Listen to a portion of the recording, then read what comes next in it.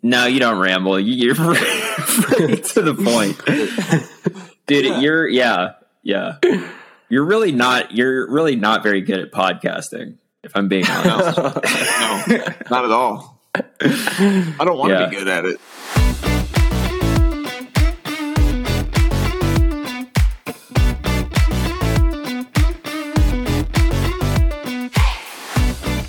What is up, party people? New year, same us, whether you like it or not. Just the original crew today, and it's a good thing we didn't have much to talk about because we answered a boatload of y'all's questions from the last few weeks. Scott's headed to Euroland next week to meet his new teammates, so we'll probably get a guest on or two over the next couple weeks until he's able to get back on the pod. So if you have any suggestions for guests you'd like to see on the show, give us a shout and we'll see what we can make happen. All questions and feedback for the show can be sent to bonkbrospodcast@gmail.com or hit us up on Instagram. We got Bonk Bros, Scott McGill Jr., Dylan Johnson, Adam Saban 6, whatever. Oh yeah, we briefly talk about our Patreon during the show today, so we want to give a big shout to all of our loyal patrons. I know it seems like this podcast thing is easy because you can stream basically any one of millions of podcasts at any time to your phone, but to quote my homie Gucci Mane, stuntin' ain't nothing. There's real dollars and time that goes into this, and we really appreciate all the support. All right, enough is enough. Let's get this Bonk Bros party started.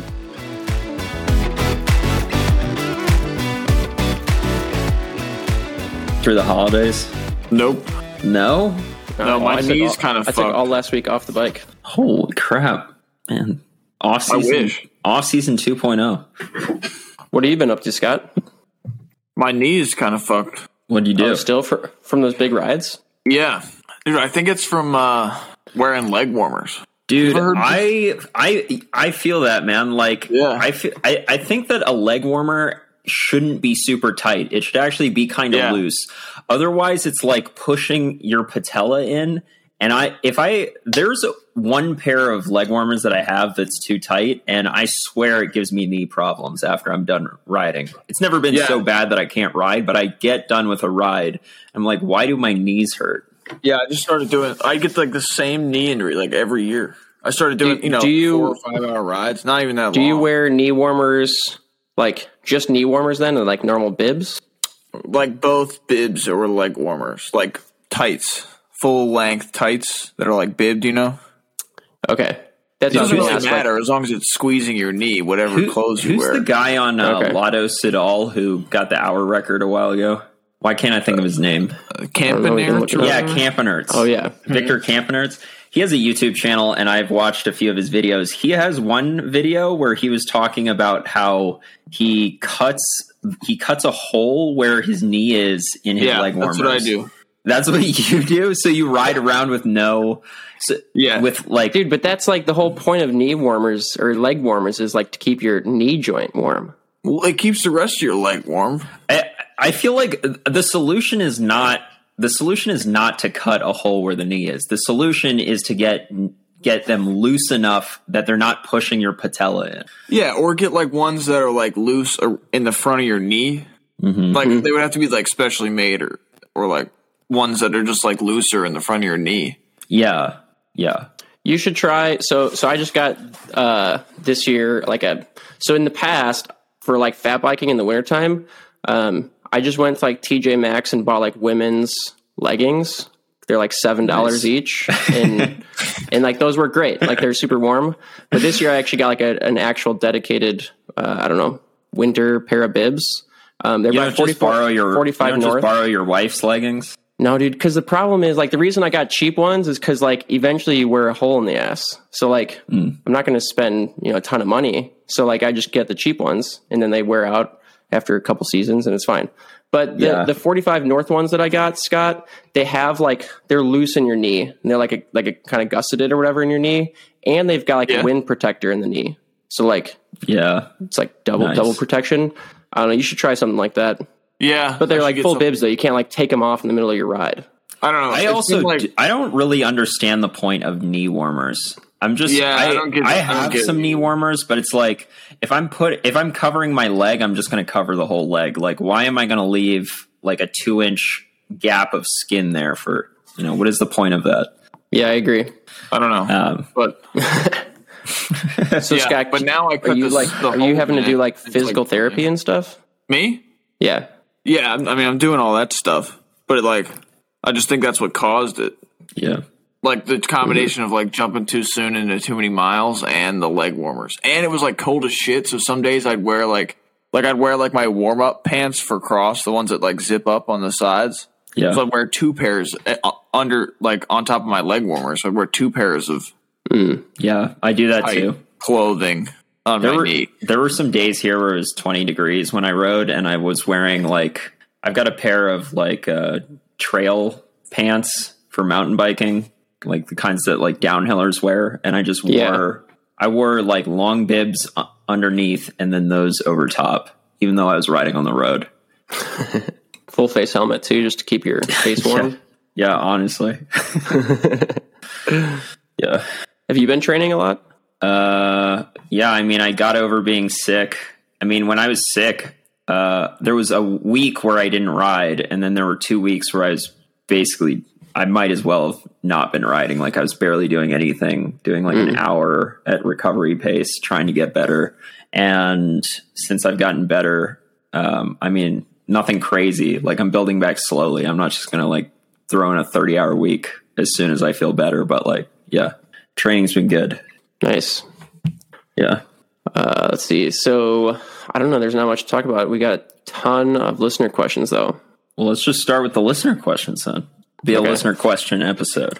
Okay. So before that though, well, let me pull it up. So if you're listening, you probably know this already because I've talked about it, but we have a Patreon now, and I think we have patrons who like give us money. Patrons. Are we, do the patrons get any perks, or is it just like, yeah, hold on. Let me pull it up so that I can read it verbatim so I don't mess it up. So, okay. So if you give $3 a month, that's called the tip jar. And that's basically, you don't get anything except like you help us. That's just so like Scott doesn't sleep in his van when he goes to a cross race. Yeah. Yeah. Unless he wants to, like, unless you're into that. Yeah. Yeah, so you don't get anything for that, but we appreciate it. Then the second one is the VIP listener. So the VIP listener is at $5 a month. You get early access to the show. So as soon as I finish editing the show, I put it on Patreon and you can listen to it right away. Everyone else, like all the other Joe Blows, have to wait like a day or two or something like that. So that's cool. You can like go brag to your friends. A bunch of losers. You have to wait as long as you decide. Like, do you decide how long in between? Yeah, it's the a early surprise. listen and the free version? Yeah, so we should just keep extending that time longer and longer to get people to sign up for the. Yeah. I mean, I think eventually, like, I don't know, maybe it's hard because like we always like record these on different days. So like, I don't know. Originally, dude, Scott's gone. His internet sucks today. Like I think Scott eventually. To be here. What we would do is like the show will always come out like, let's say, Wednesday morning at 10, but then whenever the show's done, it's like you get to listen to it. So that could be 2 days early or it could be like 2 hours early. Nice. Okay. And then for $20 a month is the all access pass. That gets you early access to the show and you get to join our it's not Slack. What's the other thing called? Discord.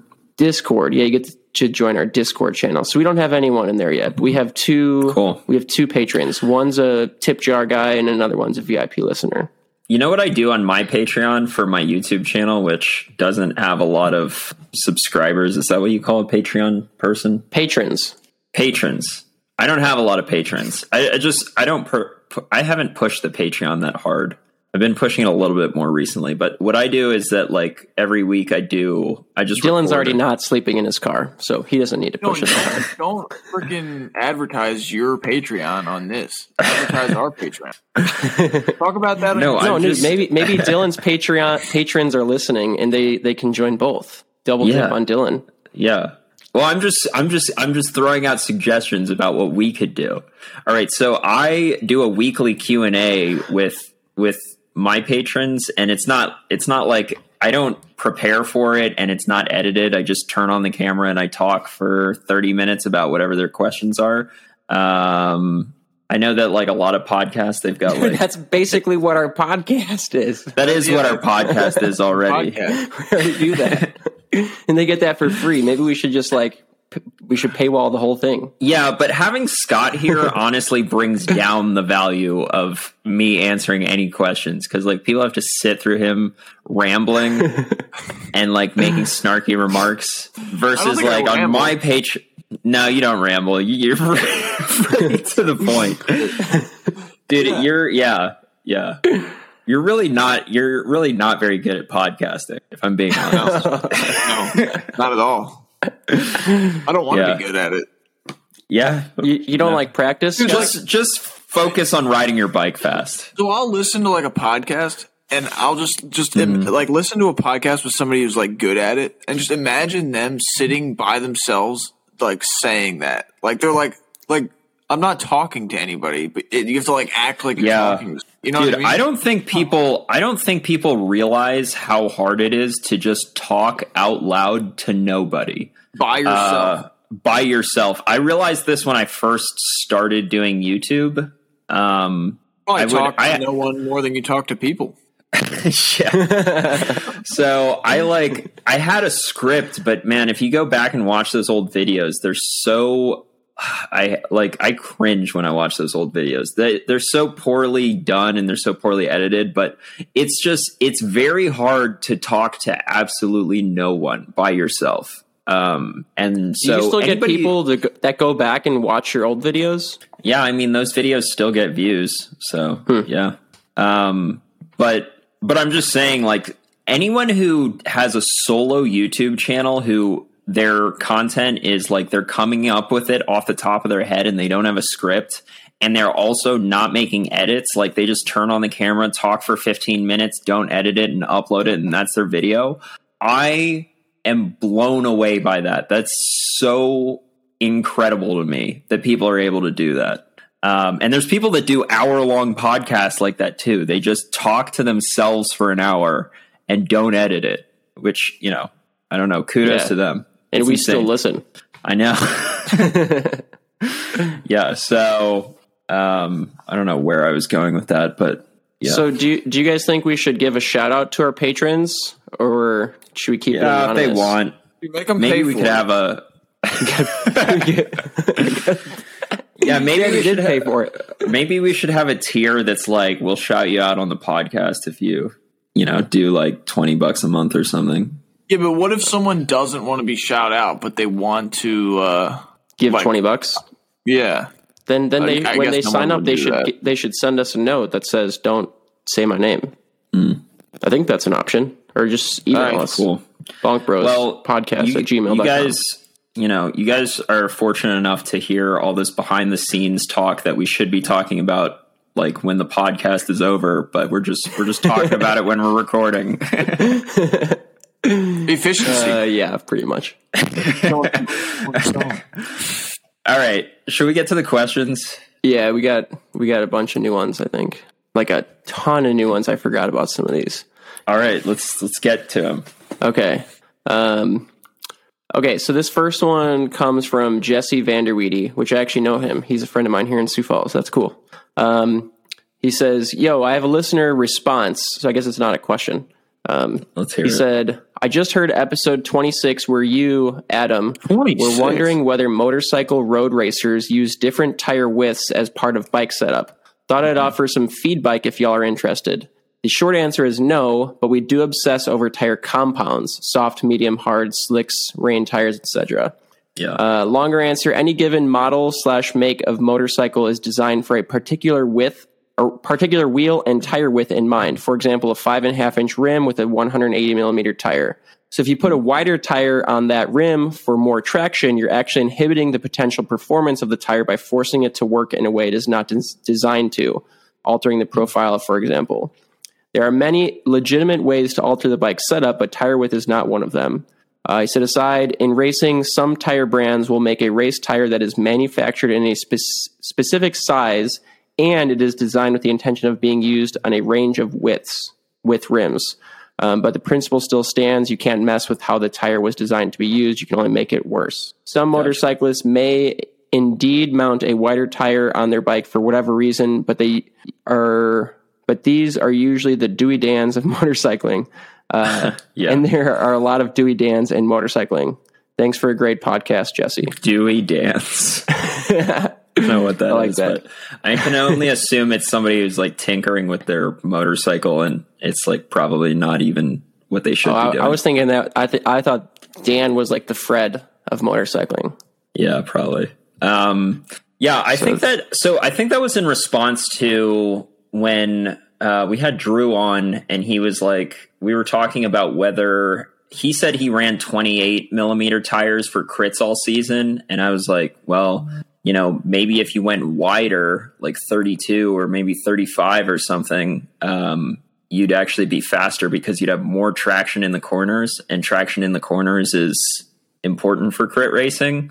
Theoretically, it'd be less aerodynamic, but I don't actually know that the rolling resistance would be compromised. I could be wrong about that, but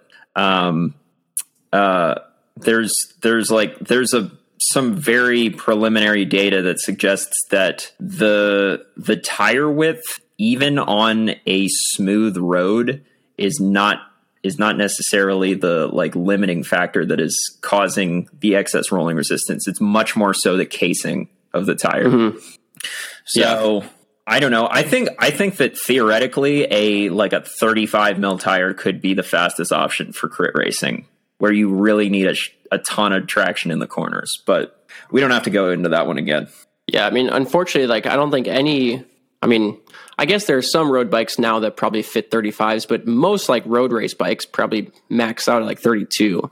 Yeah. Well, with disc brakes now, they don't have to worry about the clearance for the rim brake. And there's a lot of road bikes out there that have, I don't know if they have clearance for up to 35 mil, but 32 mil on most modern road bikes with disc brakes is not a problem.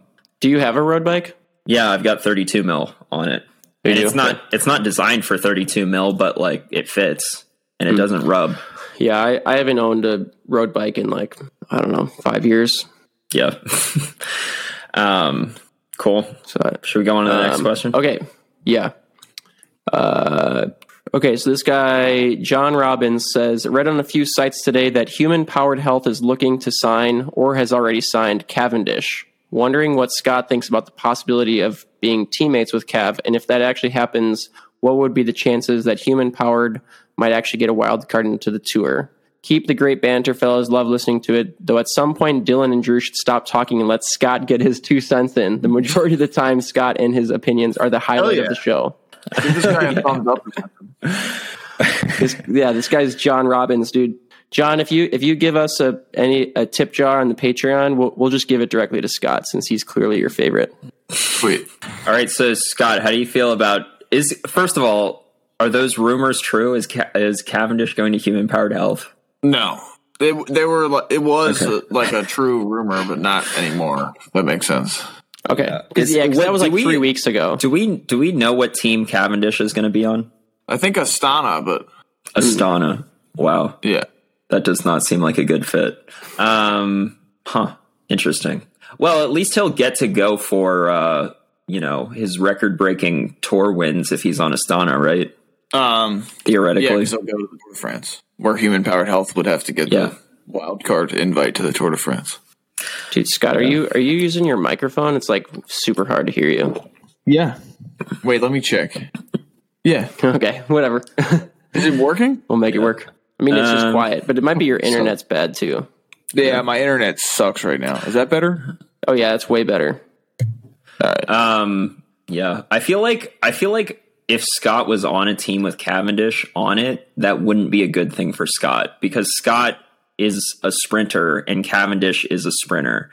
And if Cavendish was on Scott's team, people would be like, we need to work for Cav. Scott, you just do, I don't know, you be the lead out man or something, or just go to the back. We don't care about you. I don't know. I mean, he's the best sprinter in the world history.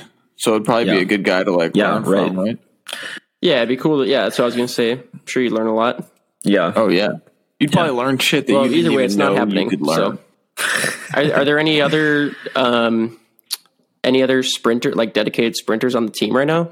Yeah, I mean, it's I'm sure mostly there are, like but- sprinters. So Okay. I don't know that much about the roster, honestly. When are you, Scott? When are you going to Europe? Thursday. Thursday. Wow. Are you still gonna have your knee injury on Thursday? I fucking hope not. I don't think so. I mean, it's all right. How long have you not ridden your bike? Oh, I've been riding every day. I've just been doing like 2 hour rides, like easy. Oh, yeah. Okay. Cool. For some people, that's like a big week of training. For Scott, that's like what he does when he has a knee injury. Cool. Okay. Dope. All right. Let's see. This one, I think we already got this one from Daniel. Yeah. Okay, so this next one comes from Dexter. He's asking about cyclocross gearing. He says, "Hey guys, great podcast, always entertaining, keeps me laughing on the trainer.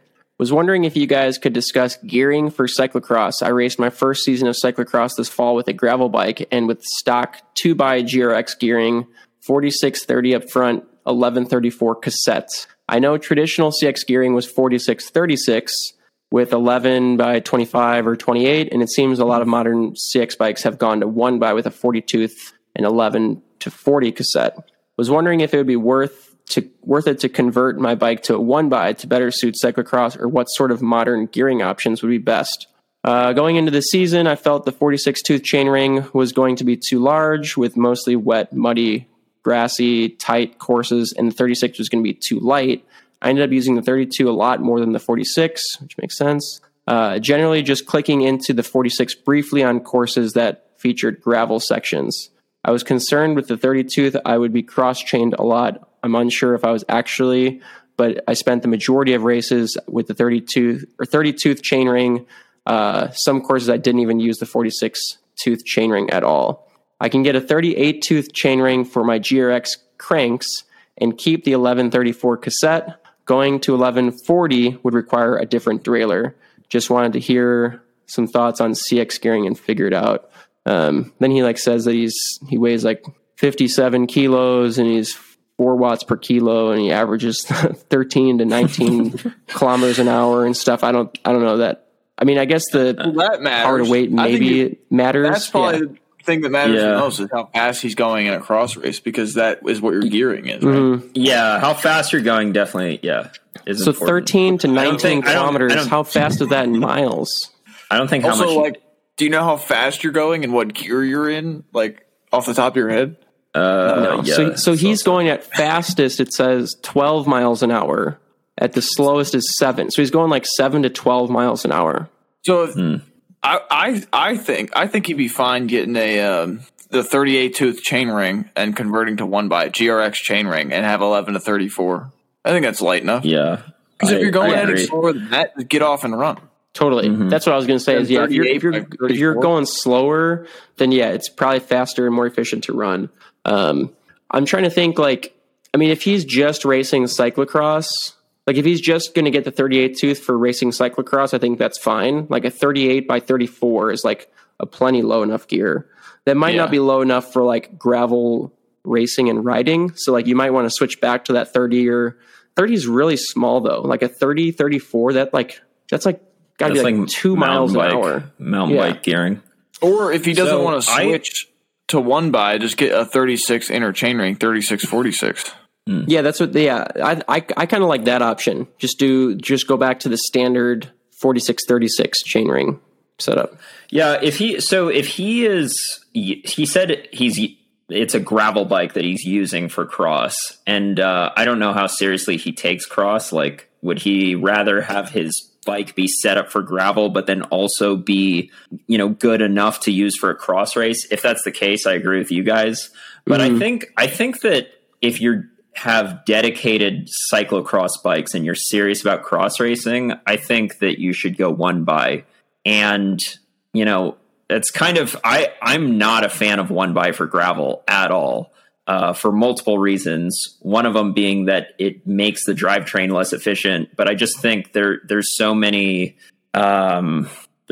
practical reasons why 1x makes more sense for cyclocross. For one, the finding the right gear when you're on a steady climb or something is not an issue in cyclocross because it's so punchy. And also, you got to think about riding in awful conditions when it's super muddy.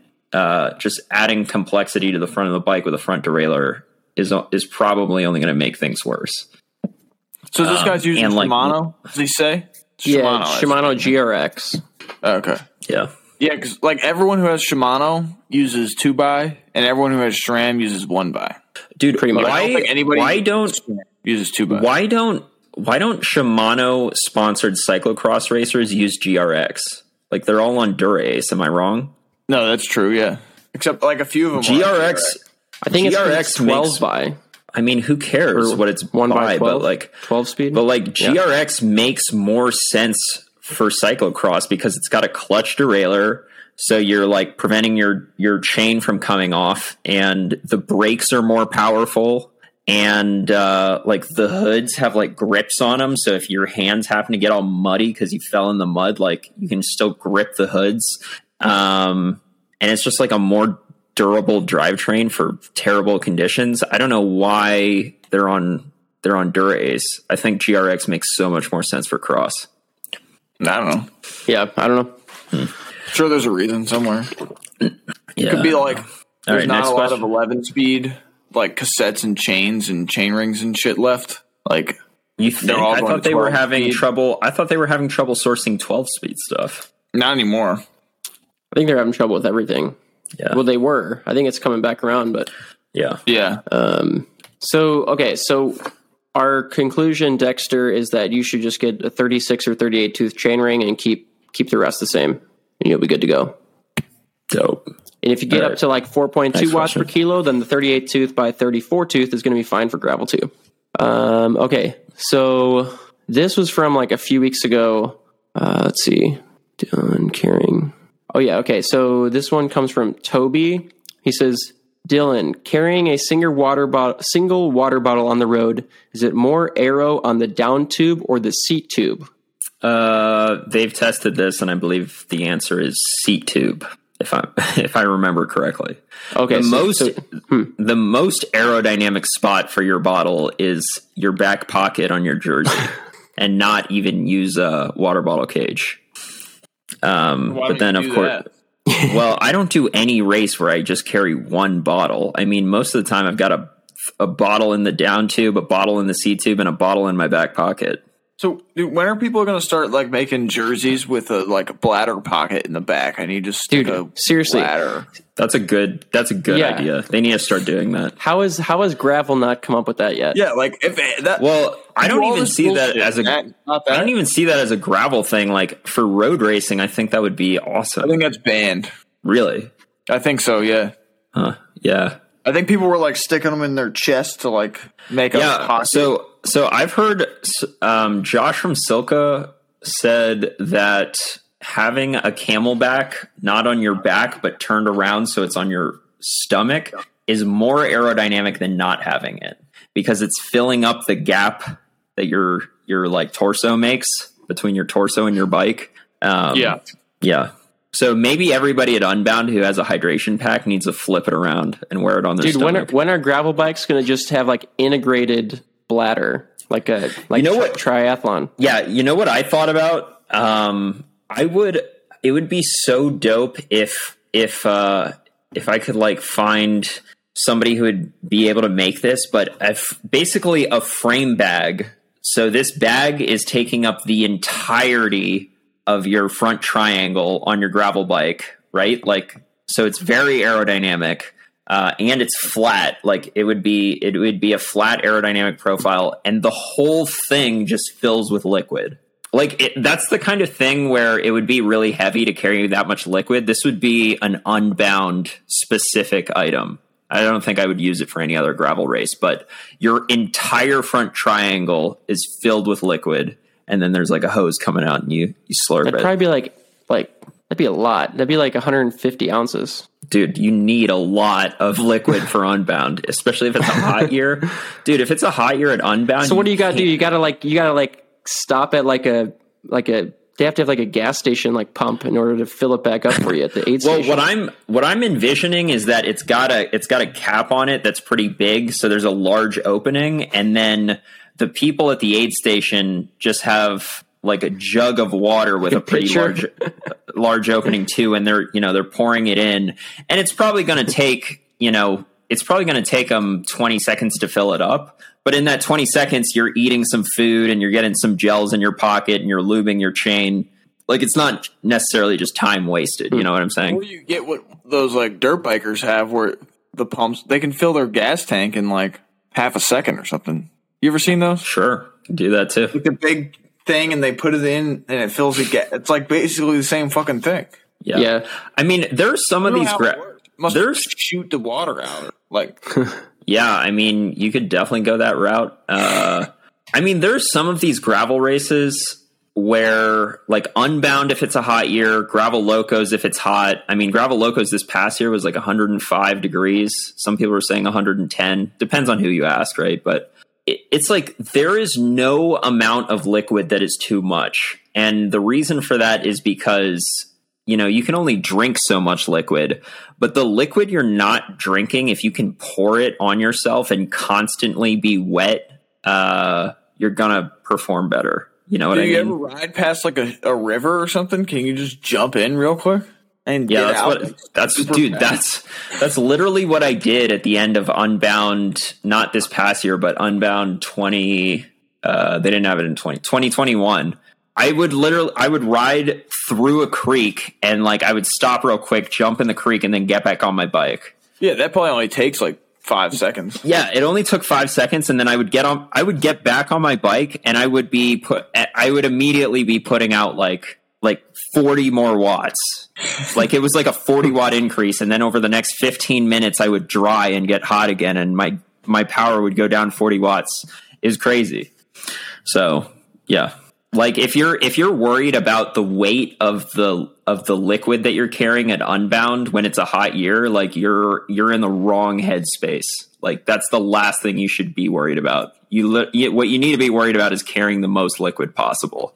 I forget from Jersey with a bladder in it. I forget what the original question was, but I feel like we went off on a tangent there. Let's move on to the next one, maybe. Dude, there's still like so many. I put out a post of like requesting how many are questions. There? Dude, I've got like 20 more. All right, let's start rapid firing. let's go. All right, so this is Cameron. He basically wants to know: choose your favorite discipline of race, terrain type, distance, and the bike of choice. Go. Gravel, Unbound, 200 miles. I don't care about this one. Scott's is like road racing with a sprint finish, and then Adam, if I had to guess, yours is probably like an endurance mountain bike race. Yep. Boom. Next one. All right. Okay. How many races is Dylan doing next year on steel drums, and why will he run Race Kings in all of them? What? I don't even know steel drums? Oh, dude, I know what this person is getting at. Like, this is David Coleman. All right, so you know him? No, I don't know. It's like an inside joke we don't know about? No, it's not really even that inside. It's that, so the Continental Race Kings test really fast on a steel drum. Like bicyclerolling-resistance.com tests on a steel drum, and Continental Race Kings test really fast on a steel drum. So like his question is like, are you actually doing any races on a steel drum, you idiot? Like just I get it. Run the tire that's like the fastest for the terrain that you're riding. Okay. So I like this guy. Yeah, that's pretty funny. So my response to that is, I mean, I think that the Race Kings, from the testing that I've done versus like straight up gravel tires, like the Specialized Pathfinder Pro, depending on the gravel, but if it's chunky gravel, they're faster than Pathfinder Pros. That's not on the same bike though. It's on a different bike, yeah. But you would, so maybe the whole bike is faster.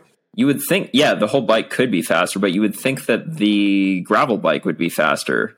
So what you should do is you should put those gravel tires. You should try them both on the same bike. Just put those on your mountain bike. Dude, I currently have 50 millimeter wide tires on my gravel bike right now. I've got like the Renee Hurst. I don't know what they're called. The Renee Hurst, like they're 48 millimeters wide, but I measured them and they measure 50 millimeters wide. What are you giggling at? Scott's face. So I think that might be a good compromise, because then I get the aerodynamics of my gravel bike, and I get the width of like a pretty wide tire. It's not as wide as a 2.2. Like the reason why the Race Kings are so fast on gravel even is like partially because they're a fast tire, but also partially because they're wide. We're laughing because it's not rapid fire, dude. We got 19 more questions to get to. All right, just go on to the next one. That one wasn't even a question. That was just more of like a diss to me. Like, yeah, freaking idiot! You're gonna race on a steel drum. That was the funniest one we've heard. Yeah, and I took it way too seriously. All right, good diss. Yeah. Next question. All right, Jack W wants to know some tips for riding through the nights. I've never done that, so I don't have any. Get a light. You're going to say get a life. I mean, that too. Multiple lights, probably, right? Don't you? Yeah. Don't you want 2 lights? Dude, this is like too Get a big. light for the back. Get a light for the back that's red. Get a light for your helmet, and then get a light for your handlebars. And they should be like, I don't know, at least 250 lumens, 300 If you only lumens. had one light, would you put it on your head or your bike? That's a good question. I put it on my head. Yeah, probably my head. Yeah. Because if you're not looking at the road, you don't need to light the road. Like if you're not looking, it doesn't matter if it's dark, right? I don't know why this guy thinks that we're an expert at riding at night. Like, I never ride I've at done night. a lot of night riding. I mean, I've done night riding too, but I'm not like a light nerd. I should get back into that. Yeah, I don't know. It's just always colder at night, and I want to go to bed. So. I think a lot of people I don't see very well at night. Because like in the winter, there's no a lot of people do in the winter because there's no daylight. Yeah, like people who have jobs and shit. Sure, which isn't me, but yeah. So that's why I don't ride at night, because if I have the option between riding at 1 in the afternoon when it's 50 degrees or 7 at night when it's 30 degrees, like the choice is obvious. You know what I mean? You don't poach trails at night? No, dude, I'm not one of those. That's like a thing. Oh, I know it's a thing, dude. All my friends love doing illegal. You're so badass by dude. I know, man. They're like all my friends love doing illegal trails. I won't name them by name in case the trail police come after them. No, if the trail police are listening to this, they're not going to believe that you have friends. Yeah. All right, next question. Okay. The next one, we sort of already answered this, but it was, will Keegan repeat the Lifetime Grand Prix next year? Which new racer has the best chance of dethroning him? Yeah, Dylan thinks Matt Beers. I said Eric Bruner. Scott doesn't give a shit. I also said that if you were forcing me to put money on the series right now, I would put it on Keegan. Like, I think what this shit needs. So, get this shit on gambling. Yeah, should we start that? I don't know. Should we start the Bonk Bros Lifetime Grand Prix? I don't know, fantasy league. Yeah, well, yeah. Can we start like a fantasy league and just do our own pool and take a commission?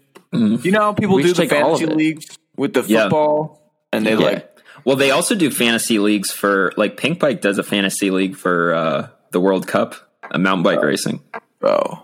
Yeah, but bet on that, the problem is you don't know most of the people. There's 150 riders in the World Cup field, and 7 of them. But you have to maybe the way that know 7 of them, but some people are real nerds about that. They know all of them. I guess. Yeah, but it's probably bigger in Europe, maybe. People? What? Do you know every football player? No, I don't watch football. I'm not claiming that I know all the World Cup riders. I'm saying some people know all the World Cup. That is a good point, though, Scott. Before fantasy, no one knew who the second string or third string players were. But now that with fantasy, you have to spend so much money, and the second and third string guys are cheaper or whatever. I don't know. I've never done fantasy, so I don't know exactly how it works. I just kind of know. But I feel like people follow it way closer now because of fantasy. Like, yeah, you know, March Madness. You know what that is? Yeah, I know what that is. March Madness. What is that? Like baseball or something? College basketball tournament in March. I'm just kidding. I know it was basketball. Dude, I've won like in my lifetime close to like $1,000 in March Madness. Oh my gosh, are you serious? And I've never watched a single game continuously. Are you serious? Yeah, I just dang, man. Yeah, sign up, or I do it and I pick whichever team is higher seeded to win. And then dude, the last four, honestly, if we could get gambling into the Lifetime Grand Prix, that's how you have $1 million prize purse in years to come. Like, that's how you get fans hooked. Yeah, and you could we could write dumbass bets, like will this person finish, or will this person yeah, you know, it doesn't have to be will Dylan get a flat tire with his Continental Race Kings? Yeah. Right. Yeah. All right. Well, Daniel, help us out if you're listening. Yeah, Daniel's the one who needs to spearhead this for sure. Okay, so the next one, what are the best gas station ride foods? What are the worst? I never stop at a gas station. Yeah, Really? I try not to stop at gas stations. But if I do, I usually try to find the food item that's the most amount of calories for the least amount of dollars. Yeah. Yeah, but what if it's just loaded with saturated fat and it's not a lot of carbs? Well, usually I'll get just the sugariest drink I can find. Okay. Like a thing of a half gallon. If I stop at a gas station, you don't go for the roller dogs? No. Dude, One time, this was last year, I got a candy bar for some reason. It was some deal. It was on sale or something. That's why I got a candy bar. And I ended up being so full from the candy bar that I didn't eat anything for the rest of the ride because I was stuffed from the candy bar, and then I bonked. Oh my gosh. It was weird. So yeah.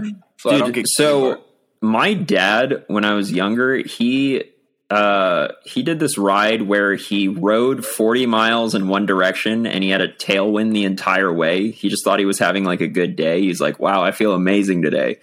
But in reality, he just had a tailwind. And then he turns around and he's got a massive headwind and he's like, oh fuck. And he bonks 20 miles from home and he stops at a gas station and he gets a freaking chili dog or something and a milkshake mid-ride. And he tells me about this and I'm just and even at the time, I was in high school, but and I didn't know nearly as much as I know about cycling nutrition now. But even at the time, I was I cannot believe you ate that mid-ride. And I worked at a bike shop at the time, and I walk into the bike shop that I work at, and I'm like, you guys will not believe what my dad did. And I tell them this story, and they're like, what's wrong with that? It sounds great. Yeah, that sounds like a bad time. I usually go for the donut. You guys ever get a donut? I mean, I already told you, I don't stop at gas stations. I don't think I've bought something in a while. I just get water. I usually I prefer just not to stop ever. Yeah.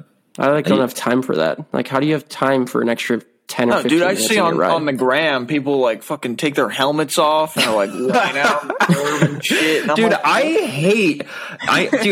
hate stopping for more than 10 minutes on a ride. It's you get going. That's a long time. People love to Carson will stop at a bakery and get a coffee and a scone or some shit and still ride I could do that at the end of the ride, but does he still go out and train after that? No, yeah, no, it's mid-ride. Or if it's just not if you're just doing a ride for fun. If it's not a training ride, you know, yeah, I don't know. Yeah, dude. I do 2 of those a year.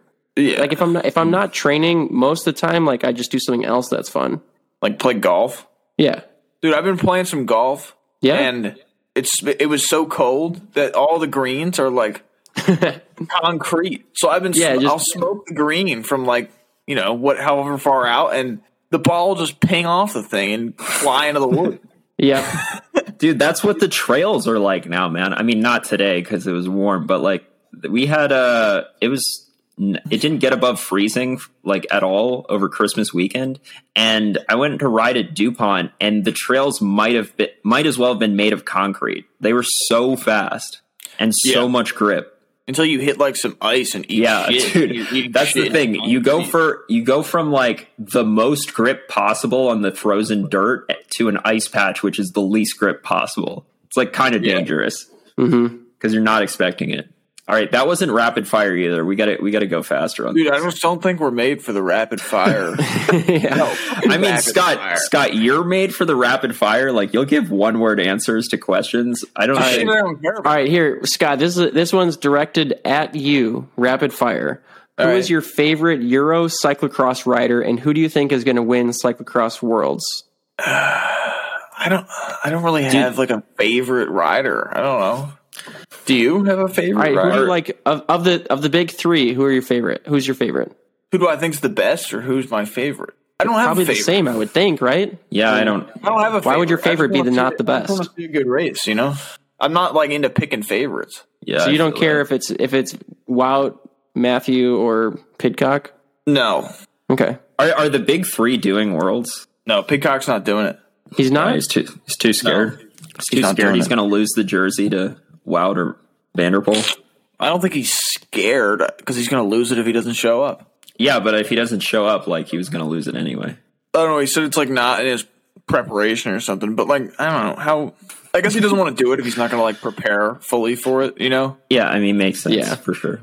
He wouldn't have a chance this year. I don't think. But like to like just fly in and then do. Did you guys see the most recent race where he crashed on the last? Like, he was gonna win, yeah, and then he's like kind of doing some whips off these jumps, and he screws one up, and then he crashes, and then he loses. Dude, no, I think it's because he didn't do a whip. You know, if you like go off a jump and you like just go straight, it's like kind of hard to. It's like, almost worse, yeah. Like, if he did like a little whip or something, I think it would have been better. But then he flew off the course. His like body was like off the side of the course. Yeah, that is so true, man. Like I feel like sometimes maybe if they're not into doing jumps or something, like they'll watch downhill and they're like, why are these guys trying to be stylish during their run? And it's like, that's actually a better way to control your bike in the air.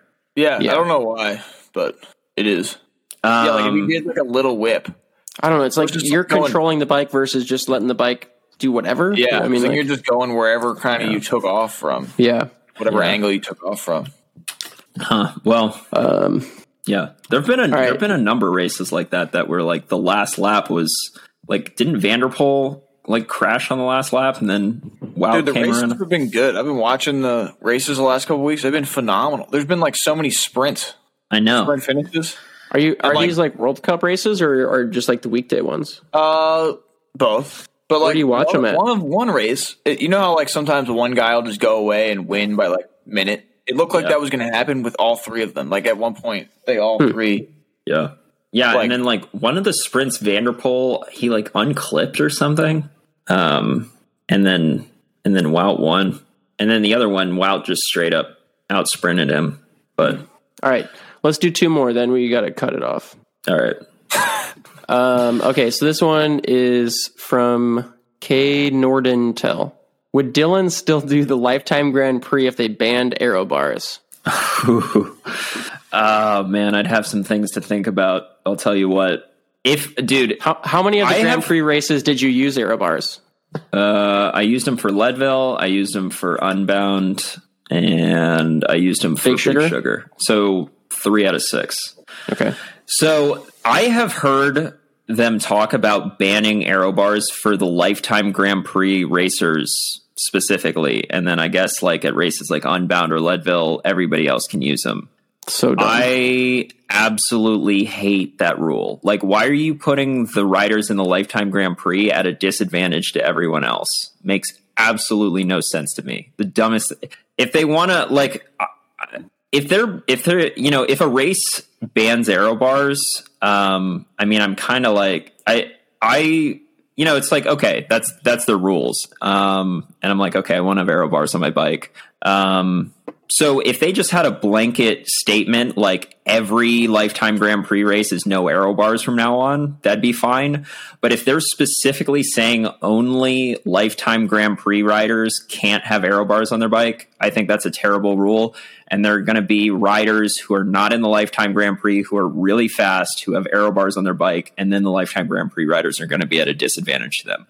I mean, perfect example of that is Ivar Slick, who won Unbound this year, the only non-Lifetime Grand Prix rider to win a Lifetime Grand Prix event this year, had aero bars on his bike. Probably not necessarily the reason why he won. I mean, that race came down to a sprint finish, but like, why are we going to put Keegan at a disadvantage to Ivar? You know what I'm saying? Yeah.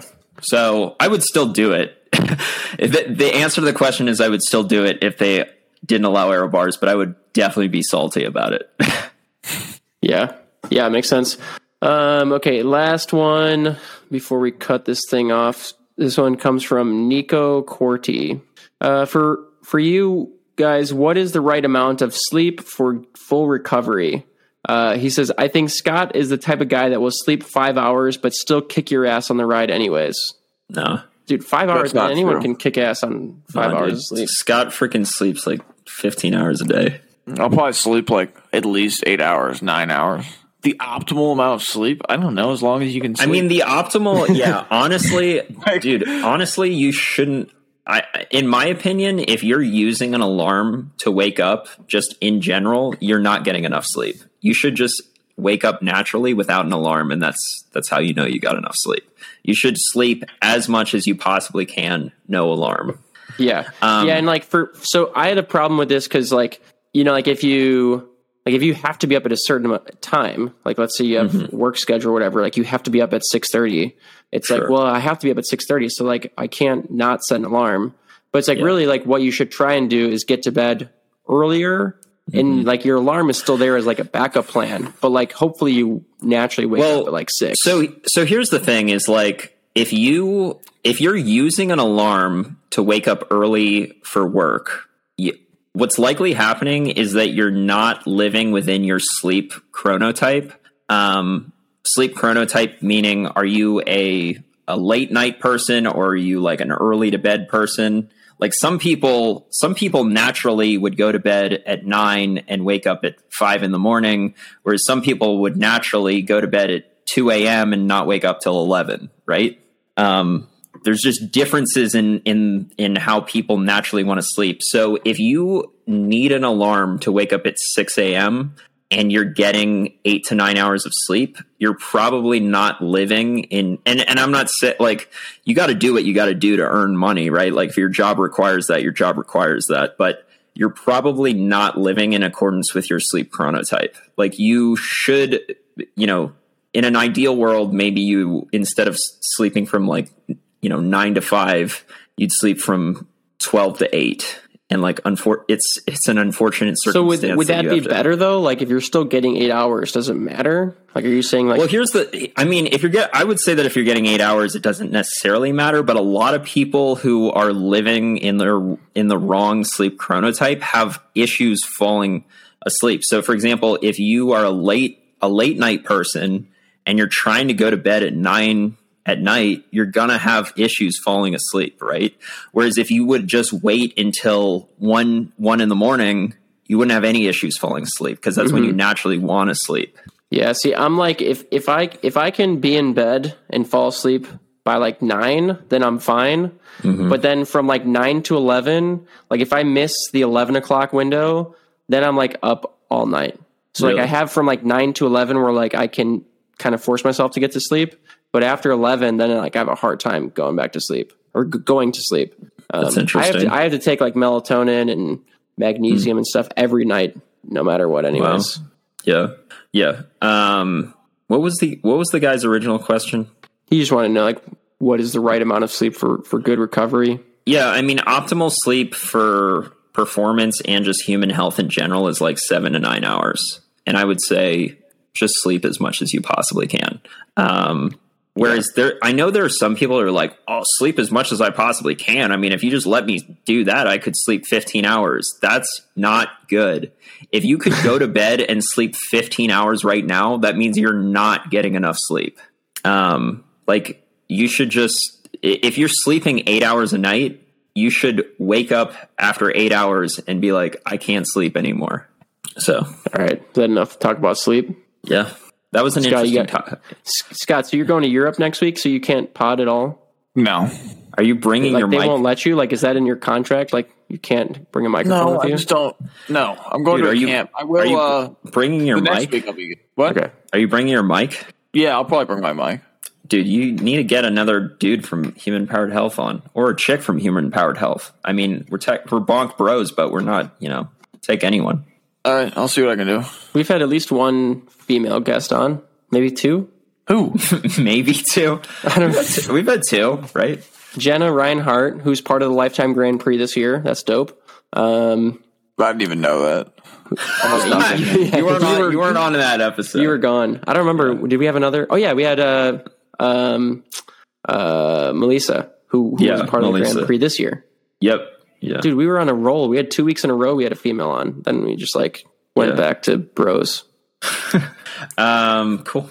Well, so how many questions do we have left? Because we're going to need questions to get us through the winter. Yeah, that won't be a problem. We've got I don't know. Let's see, 6, 12, 18. Geez, we still have 22. Dope. I thought we only had 20, but apparently we had 30. Okay, so if you have more questions, send them in. Can't guarantee we're going to get to them anytime soon, but we don't have a lot of racing to talk about right now, so you need to send us questions. Yeah. So Scott's going to be out. We're going to have we'll have someone to fill a spot next week. Might be Tyler Cloutier from last week. Might be Dizzle Dillman. Might be both of them. Yeah, maybe both. Yeah. Is Drew going to be back from Europe next week? I don't know. Maybe he won't be. I just think it'd be cool to have him on to talk about what it's like doing a World Cup. What it's like in the scrub zone? Yeah, and the scrum. Isn't that the word scrum? The scrum, yeah. The scrum. They call it the scrub zone too, like the back. Yeah, I mean, dude. Like the middle to the back. Yeah, Drew is definitely the scrum in Europe for sure. Yeah. All right, sweet. Later. See ya. Cool. See you guys.